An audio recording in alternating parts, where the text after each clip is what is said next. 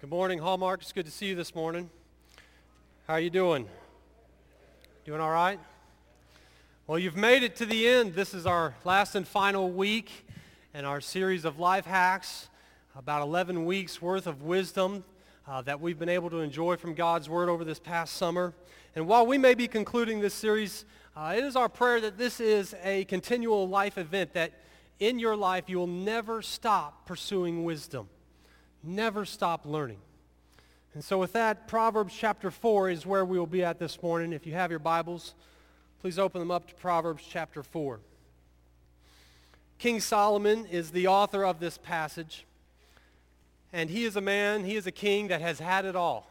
He has achieved it all, he has acquired it all, he has accomplished it all, he's conquered it all. But now, late in probably his middle-aged life, he's writing a letter to his son. And this is essentially going to be his legacy letter of what he would be known for.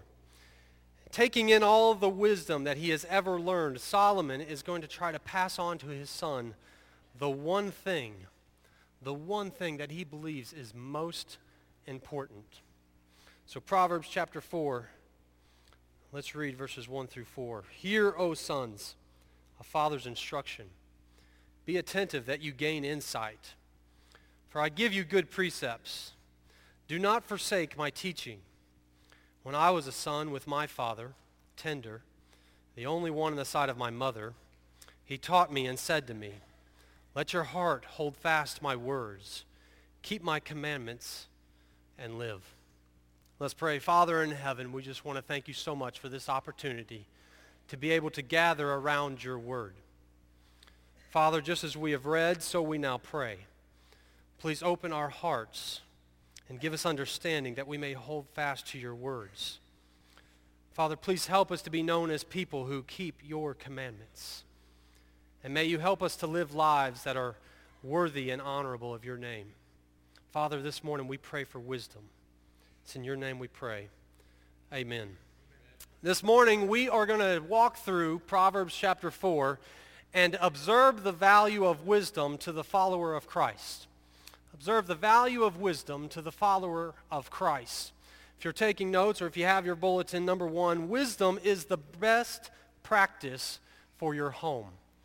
Wisdom is the best practice for your home. What Solomon does here in the introduction in verse 1 is something real small that we read over real quickly, but it's actually a big deal into the Hebrew culture and to the Hebrew minds. When he says, hear, O sons, he's actually mimicking the Shema. Deuteronomy chapter 6, hear, O Israel. The Shema was the most important passage of all time to the Hebrew culture. It was the passage they memorized, the passage that they recited, usually twice a day, every day. They would say the Shema. And what Solomon's trying to do is grab his son's attention and say, look, what I'm writing to you right now is just as important as the most important passage that you've ever known in your whole life. So give me your attention. Please watch this. Please listen to the words that I'm about to be saying. Furthermore, the Shema is essentially a passage about parents discipling their children. What the parent has learned from God, so then they should pass down to their son. And that's what Solomon's doing. What he has learned from his father, he is now passing on to his son. And so he believes the best way to do this is by reflecting on a personal moment. An intimate moment that he has shared with his father, the king. Solomon is about to give us a peek into the palace, where we're allowed to see and catch a glimpse of royalty. Now this is a big deal, because generally speaking, the royal family and royalty, they keep their distance from us common folk, right? There's castle walls and there's barriers and there's separation between the two. In fact, back in 1936, Mary Ann Crawford, who is also known as the Royal Nanny, became the governess to Princess Elizabeth and to Princess Margaret. For the next 12 years of her life, she lived in Windsor Castle with the young princesses. Every day she was with them, and she was known for doing a fantastic job. They gave her a nickname. They called her Crawfie, and she loved them. She taught them. Every life skill they ever learned. She was with them through the most formidable years of their lives. Crawfie is known as being the only governess to take the royal children on the London Transit public transportation system, all right? But she felt it'd be a good idea to take them to the zoo, and so she did it just like everybody else. She was even with them during the Berlin Blitz, World War II, when the German Nazis were bombing London. She was with them the whole time for over 12 years. At the conclusion, she resigned, and they awarded her a home and a bunch of other gifts. The public became very fascinated with Crawfie because she essentially lived this fantasy lifestyle, right? In the castle with the princesses.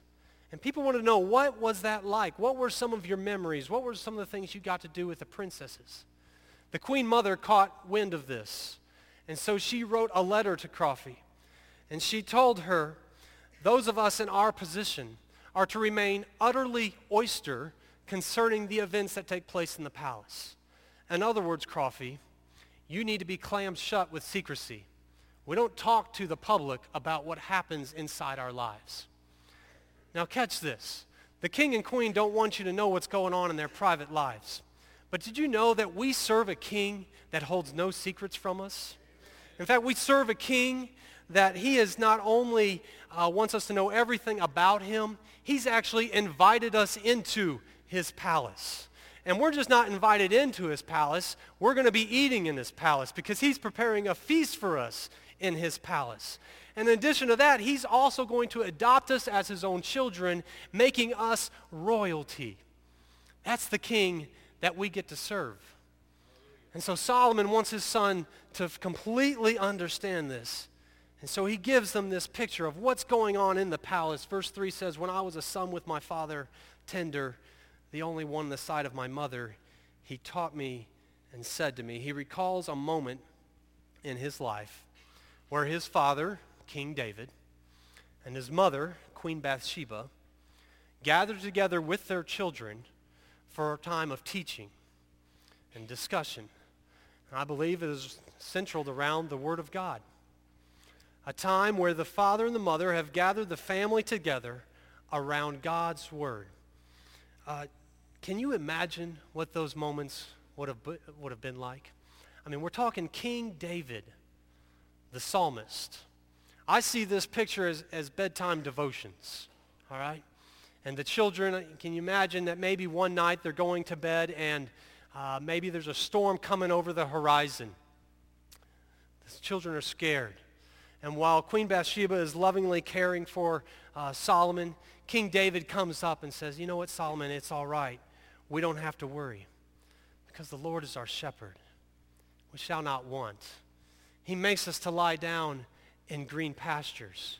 He restores our soul. He leads me in the paths of righteousness for his name's sake. And even though it may feel like we're walking through the valley of the shadow of death, Solomon, we don't have to worry because our shepherd is with us. And our shepherd, his rod and his staff, they comfort us. He prepares a table before us in the presence of our enemies. He anoints our head with oil. Our cup overflows. Surely goodness and mercy shall follow me all the days of my life, and I shall dwell in the house of the Lord forever. Solomon, don't worry. You're in the king's house. You're safe. Wouldn't you just like to be a fly on the wall with King David giving a devotion to his family? Here's the picture that we have to see. That the practice that was occurring in the king's palace should be the same practice that's occurring in the homes of God's children. Parents, you're gathering your family around for a time of teaching and a time of passing on your faith to your children.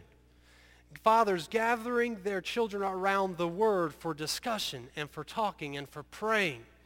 Catch the picture here. Do you see what's going on? That fathers gathering their children around the Word, you're merely preparing your family for the day when our Father gathers his children around the Word, Jesus. What a glorious day it's going to be. And this starts in the home. This is where we prepare for this moment. Family devotions are some of the most critical components to the Christian faith. When the family comes together and talks about God's Word. I've personally enjoy doing this. We don't get to do it all the time, but we do try to make it a practice as much as possible.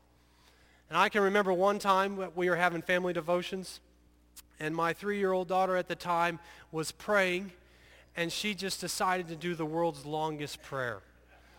We prayed for everything, and it was going on and on and on. At one point, she was running out of things to pray for. And this is a quote, I promise you. She's praying, and she says, Jesus, we pray for this, and Jesus, we pray for that. You're running out of stuff to pray for. You don't even know what you're saying. You're just saying this and that. But what a joy it was to be able to hear my daughter pray. This past week, on Monday, we discussed in John where Jesus says, I am the bread. And we talked about how bread smells good, bread tastes good, and bread fulfills us, and that Jesus said he's the bread. So Jesus is good, and Jesus fulfills us. We prayed and concluded our time together, and my son asked, I can't wait to get to heaven. I'm going to take a bite of Jesus. All right. Got to work on the theology just a little bit. But we're getting there. It was out of these moments of family devotions that my daughter came to me one night, and she wanted to be saved. Okay? This is one of the most critical, foundational pieces to our Christian faith. Fathers, gather your children around the Word. Of all the memories Solomon could have shared with his son, right? This is 30 years, probably 40 years removed from being a child and with his father, King David. Of all the memories he wants his son to know about, it's this memory right here. Wisdom is the best practice for your home. Moving on in chapter 4, verses 4 through 7, he says, he taught me and said to me, let your heart hold fast my words. Keep my commandments and live. Get wisdom. Get insight. Do not forget, and do not turn away from the words of my mouth. Do not forsake her, and she will keep you. Love her, and she will guard you. The beginning of wisdom is this. Get wisdom, and whatever you get insight. Solomon does something really unique here. He's going to objectify wisdom. He says, get wisdom. As if it is something we can go on to Amazon and purchase and get it shipped to our door, right? Go and get it. But he uses this word get, and he actually says it 5 times. Not just one, not just twice, but 5 times he's going to repeat himself. Get wisdom. Now this is what's unique about this word. Solomon uses this word get. The Hebrew word is kana, K-A-N-A-W. He uses it 11 times in all of Proverbs. Half of those times is just right here in 2 verses. Okay? Now, kana, when used in the Old Testament, while a handful of times it is translated get, it's not how it's translated the majority of the time. The majority of the time it's translated as buy, purchase, to go and acquire, to buy it. All right? What is Solomon trying to tell us? He's saying wisdom is the best purchase for your life. Wisdom is the best purchase for your life. Imagine if your daddy came to you one day and he gives you his wallet and he says, I want you to go and get a Dr. Pepper. Make sure you get a large Dr. Pepper. Do not forget the words that I'm saying. Whatever you do, make sure you go and get a Dr. Pepper. And if there's anything else you do, make sure it is a large, ice-cold Dr. Pepper. What does your daddy want you to do? Let me ask you this. How much does your daddy want you to spend? He doesn't care. He just wants you to get it, right? That's what Solomon's trying to tell his son here. Wherever you find wisdom, wherever it is, go and get it. It doesn't matter what the price is, get it. Jesus illustrates it this way in Matthew chapter 13, verse 44. He gives a parable and says, the kingdom of heaven is like a treasure hidden in a field, which a man found and covered up. Then in his joy, he goes and sells all that he has and buys that field. He sells everything because he found this one thing. It's the value of wisdom. Jesus goes on and gives another parable right next to it in 45 and 46. He says, again, the kingdom of heaven is like a merchant in search of fine pearls, who, on finding one pearl of great value, went and sold all that he had and bought it. He sold the entire business because he found one pearl. Solomon is trying to tell his son, this is how valuable wisdom is. I mean, this is the man who has it all, accomplished it all, acquired it all, has it all. He says wisdom is the one thing that you need to make sure that you get. We are to buy wisdom. Thus, wisdom will come to us at a cost. At a cost. It could cost us financially. So are we willing to spend it? But as in this passage, it could cost us time. Are we willing to spend the time? Parents, are you willing to work your schedule around a day where you can get with your family for a time around God's Word and discuss spiritual matters? It could also cost you commitment. Cost you commitment. Commitment to God's people and commitments to God's church. You know, this is what we're trying to do here as a church, is we are in seek of God's wisdom. We're trying to live godly lives. So will you be committed to God's church? You're here at 10:30 today for the worship service. That's great. We also have a 9:30 a.m. Bible study for all adults and for all children, where we're all walking through God's Word in search of wisdom. Will you be willing to make the commitment? No matter what the cost, Solomon says, wisdom is worth the purchase. There's nothing else in this world that you will find as valuable as wisdom. Number 3, moving on in verses 10 through 19, we'll see that wisdom is the best path to walk. Wisdom is the best path to walk in. Verse 10, he says, "Hear, my son, and accept my words, that the years of your life may be many. I have taught you the way of wisdom. I have led you in the paths of righteousness." And just as we were singing that song, there's the phrase in there, and I can't remember it, but where he grabs our hand. Is that right? Something along there. He grabs our hand and he leads us there, right? Why can he say that? Because of right here. I have led you in the paths of uprightness. You're not walking alone. You're walking with him. Verse 12, when you walk, your step will not be hampered. And if you run, you will not stumble. Keep hold of instruction. Do not let go. Guard her, for she is your life. Solomon's going to give us the option of two paths, two diametrically opposed paths. And you can go one way or the other. That's the only options you have here. The first one is the path of the wise. And he describes it as when you walk, you will not be hampered. When you run, you will not stumble. He's talking about the seasons of life that we kind of go through.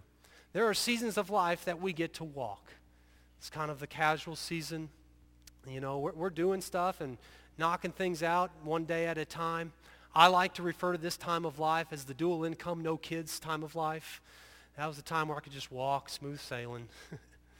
But then we have other times of life where we're running from one thing to the next. We have responsibilities all over town. We have events. I refer to this as the back-to-school week, right? The back-to-school week is also the back-to-ball practice week, and it's the best back-to-the-birthday party week, and it's also the special extra reports we got to do at work, and we're just running. Solomon's saying whether you're walking or running, whatever time of life that you're in, you're going to make it. You're going to navigate through it. You won't be hampered. You won't stumble. It will be clear to you. But then we come to verse 13. And keep hold of instruction. Do not let go. Guard her, for she is your life. Those who are on the path of wisdom are not walking empty-handed. They're holding on to instruction. What's the instruction he's referring to? It's God's word. It's God's wisdom. They're holding on to it, and they're holding on to it so tightly, they believe that their life depends on it. In other words, they're holding on to God's word with the death grip. The day that you die is the day that you can release it and let go. Solomon's trying to convince his son of the value of God's word every single day of your life. And this is one of the reasons why we like to encourage memorizing Bible verses. You know, for many of us, it's something we used to do all the time when we were children. But we just haven't kept up with it lately. But this is the value to memorizing Bible verses. We can hold on to it no matter where we're at in life, no matter who we're with. We're holding on to those verses. One of the verses I'm holding on to right now is Proverbs 22:6. Train up a child in the way he should go, and when he is old, he will not depart from it. And I hold on to this verse because it reminds me of my responsibility right now, that I have children, and that I'm the one that's responsible for training them in the way they should go. It reminds me of the seriousness of the matter, because the way I'm training them right now is going to influence their decision-making skills later on in life. And so as I walk through life, I try to hold on to this verse, because this verse will come to my mind and it will tell me, you know what? You're a father, you're a dad, you're a Christian, you're a husband. You don't need to do that right now. You need to avoid that path. And it keeps you on the path of the wise.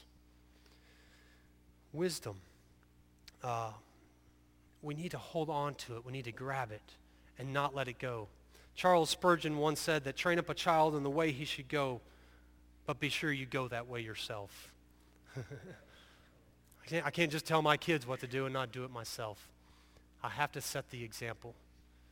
And that's what happens when we hold on to wisdom. Over the past 10 or 11 weeks, we've been able to share wisdom up here. And all of those sermons are available online for viewing. So if there's some wisdom that you missed, well, what would Solomon probably encourage you to do? Go and get it. It's worth every penny. It's worth every moment of effort that you watch it. There's wisdom in work, wisdom in parenting, wisdom in planning. We even got wisdom in spandex. I don't know if that was part of the original plan, but it found its way in there as well. So what are you holding on to?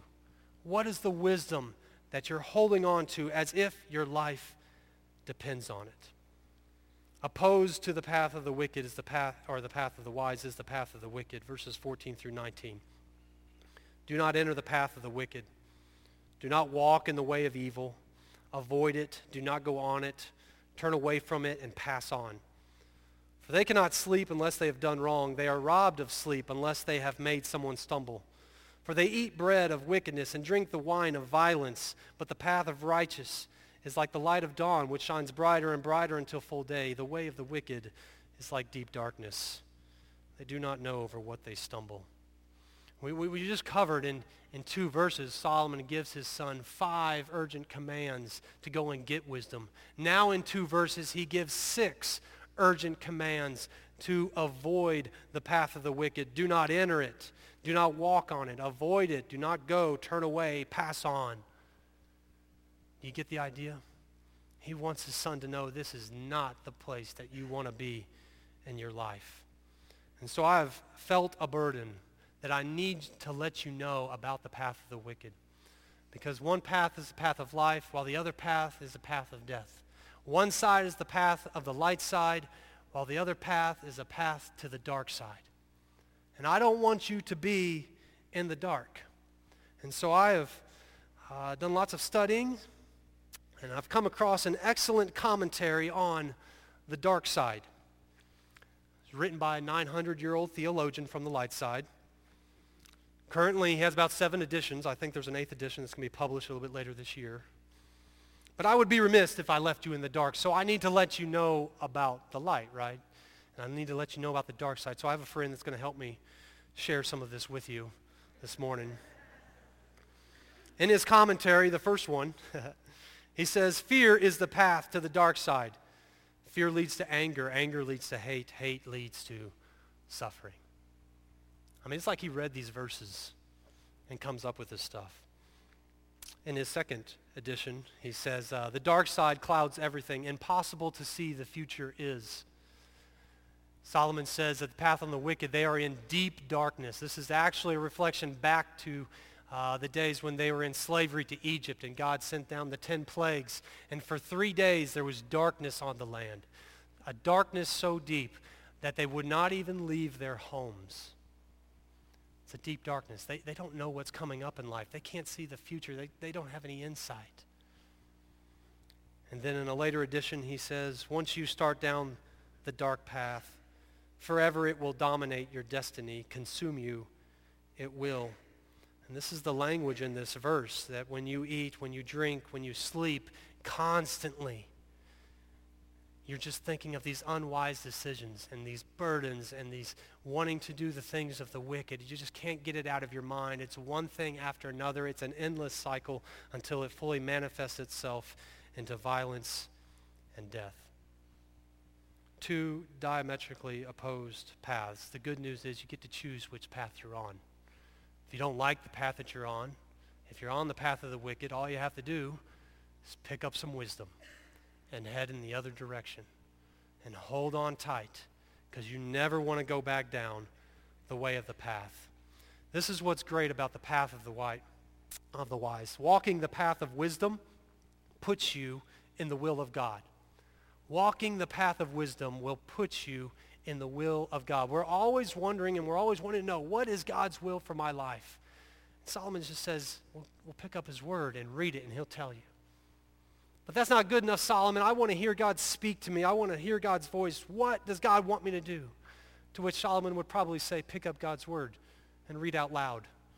You'll hear his voice. It's right there.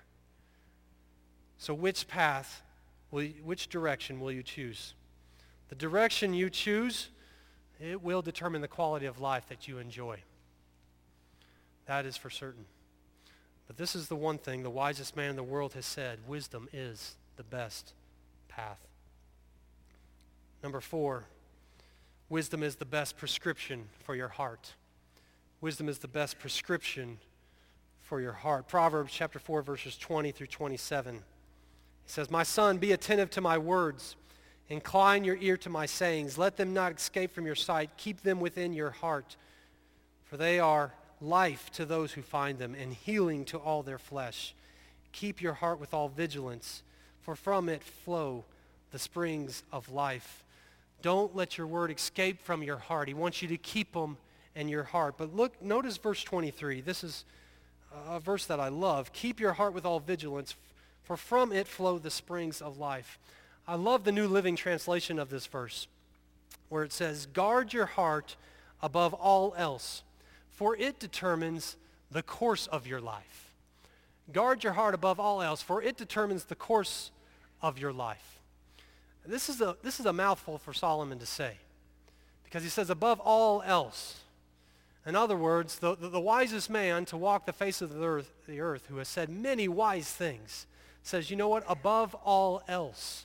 All that other stuff was good, but this one thing you cannot miss. And he says, guard your heart, for it determines the course of your life. The wise king has all of a sudden become the seasoned cardiologist, having an understanding of the human heart, I would believe, like no other people had during the time of his day. The human heart, the average human heart, is about 9 to 12 ounces in size. It's about the size of your fist. It could fit inside of a Coke can.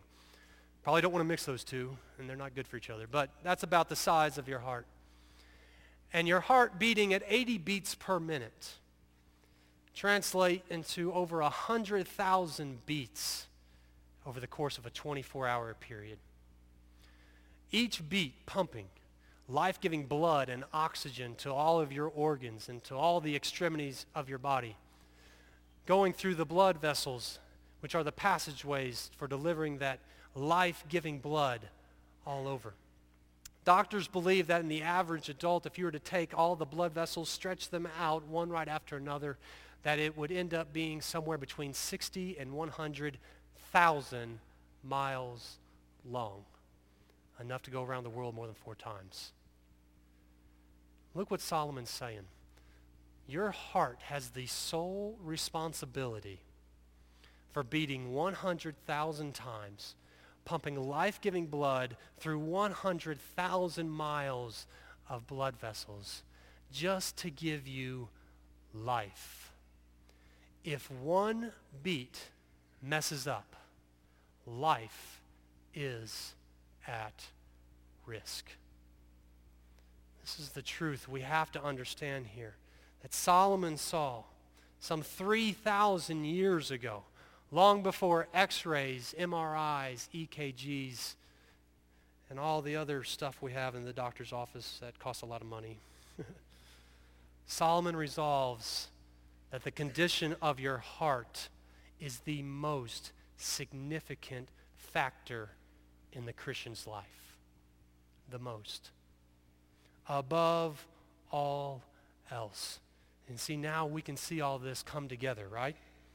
If I do not take the best prescription for my heart, I will not be able to walk the best path in life. If I don't take the best prescription for my heart, I will not be able to make the best purchase for my life.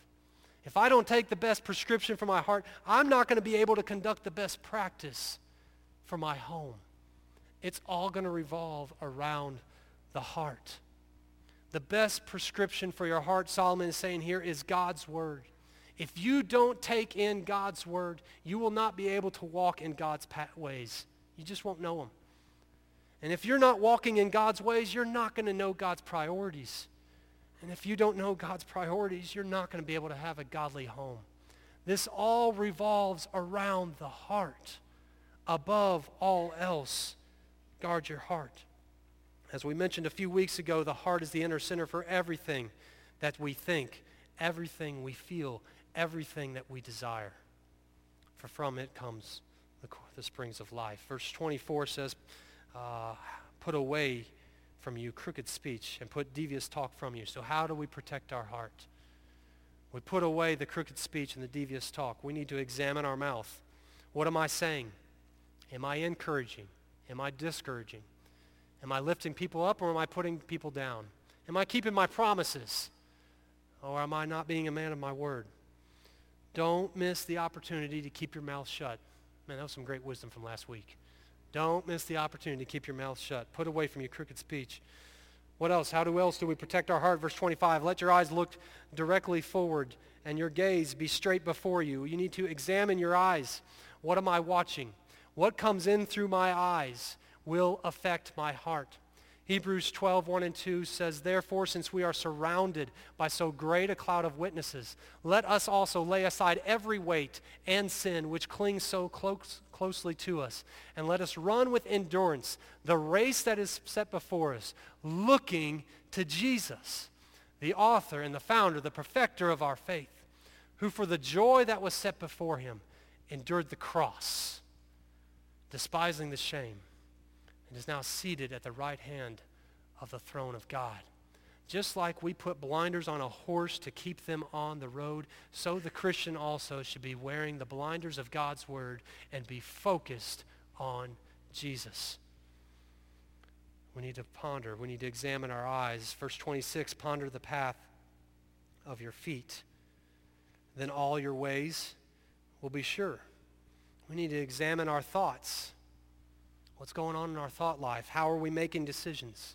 Are we really pondering about what's going on and if this is a good or a bad decision? Even the little decisions are worth thinking over a second time. What is the wisest decision I can make? Andy Stanley talks about making the wisest decision given the fact of who I am and all my strengths and all my weaknesses in this moment. What's the wisest decision for me to make? We always want to have a Bible verse to help us make a decision. But sometimes we just need to know what's the wisest decision here in this situation. Verse 27 says, do not swerve to the right or to the left. Turn your foot away from evil. We need to examine our direction. Examine our direction. Where is this taking me? Where is this leading? One of the common themes in Proverbs is prudence. Prudence is being able to look over the horizon and to be able to make good decisions based upon what would be coming up in life. We need to have prudence. Examine our direction. One of my chores around the house right now is mowing the yard. I love mowing the yard. Any of y'all like mowing the yard? A few of y'all? I mean, there's just something about cutting that grass, getting it all nice and even and level, edging the curb and the sidewalk, and then just stepping back and looking at the beautiful yard, right? I just love doing that. Well, my yard, I have a 6-foot privacy fence around my yard, 6-foot wooden privacy fence. And it backs up. I have neighbors behind me, so I can't see them, but I can see their house, and I can see my neighbor has a tree and a metal shed and, just some things over the fence, but can't really see anything else. A long time ago, I was mowing the yard, and as I'm doing the route by the fence line, I take a 90-degree turn to do the back of my fence. And all of a sudden, my neighbor's dog just runs up to the fence and just starts barking and yapping at me. I can't see him. He can't see me. He just knows I'm right there. And he's walking with me step by step as I'm mowing along the fence line, just barking and yapping. And then all of a sudden, stopped. It's like, okay, that's interesting, and I keep on mowing. The next week, I'm mowing the yard again, and the exact same thing happens. I'm just mowing, and I take that 90-degree turn for the back fence. Dog runs up, starts barking, and he's walking with me, and then all of a sudden, stop. I was like, what is going on?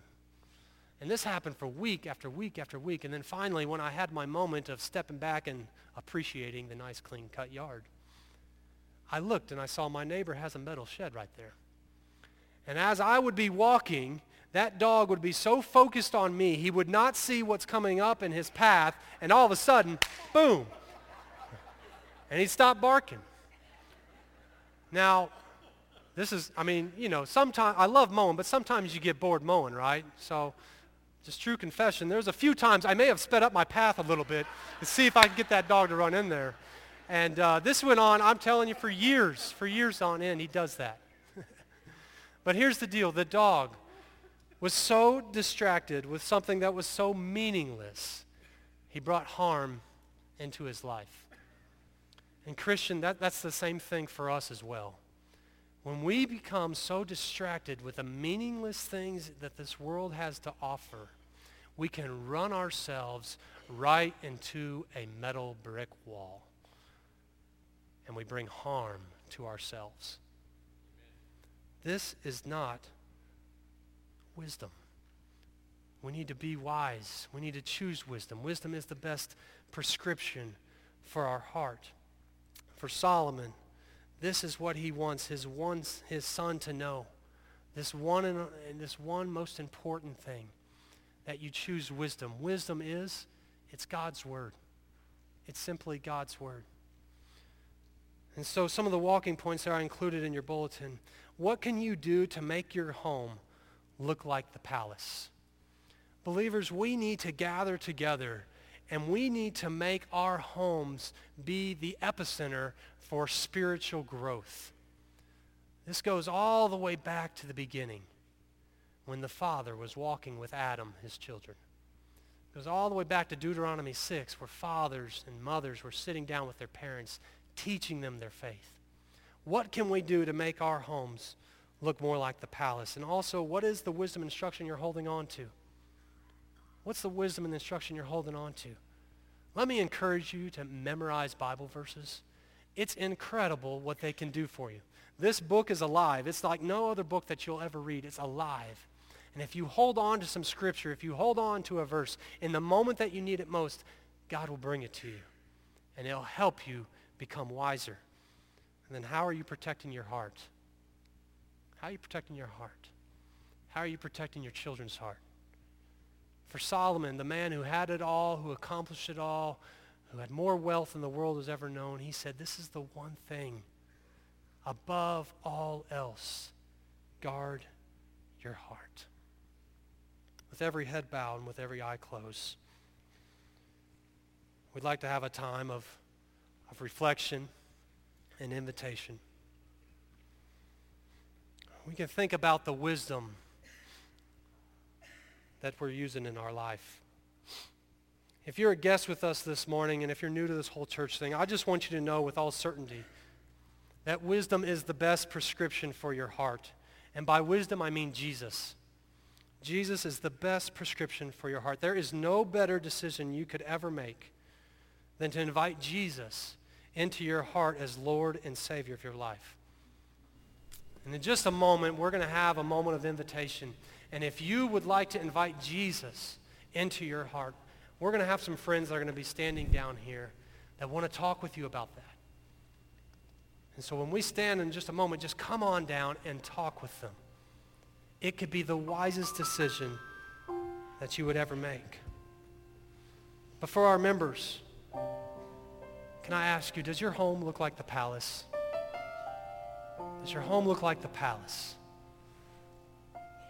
the one place in this world that revolves around God and God's Word. We're trying to be godly people. This is one of the most important practices that we could ever make an investment in. It's the wise decision. And so I just want you to take that with you this morning. Am I walking wisely? Am I making my home just like the palace? Let's all stand, and I'm going to pray for us. And again, when I'm done praying, if you would like to make the wisest decision you've ever made and invite Jesus into your heart, I want you to come down at the end of my prayer. Just come down, shake hands with one of my friends that are up here, and we'd love to talk with you about that. Let's pray. Father in heaven, we thank you so much for your word. We thank you so much for the wisdom that you offer us. Father, you hold no secrets from us. You want us to be wise. Father, it's our prayer that we would be people who are known for keeping your commandments, people who hold wisdom dearly in our hearts. Wherever we go, maybe in our homes or in our jobs, I pray that we would be people that act in wisdom. In your name we pray, amen.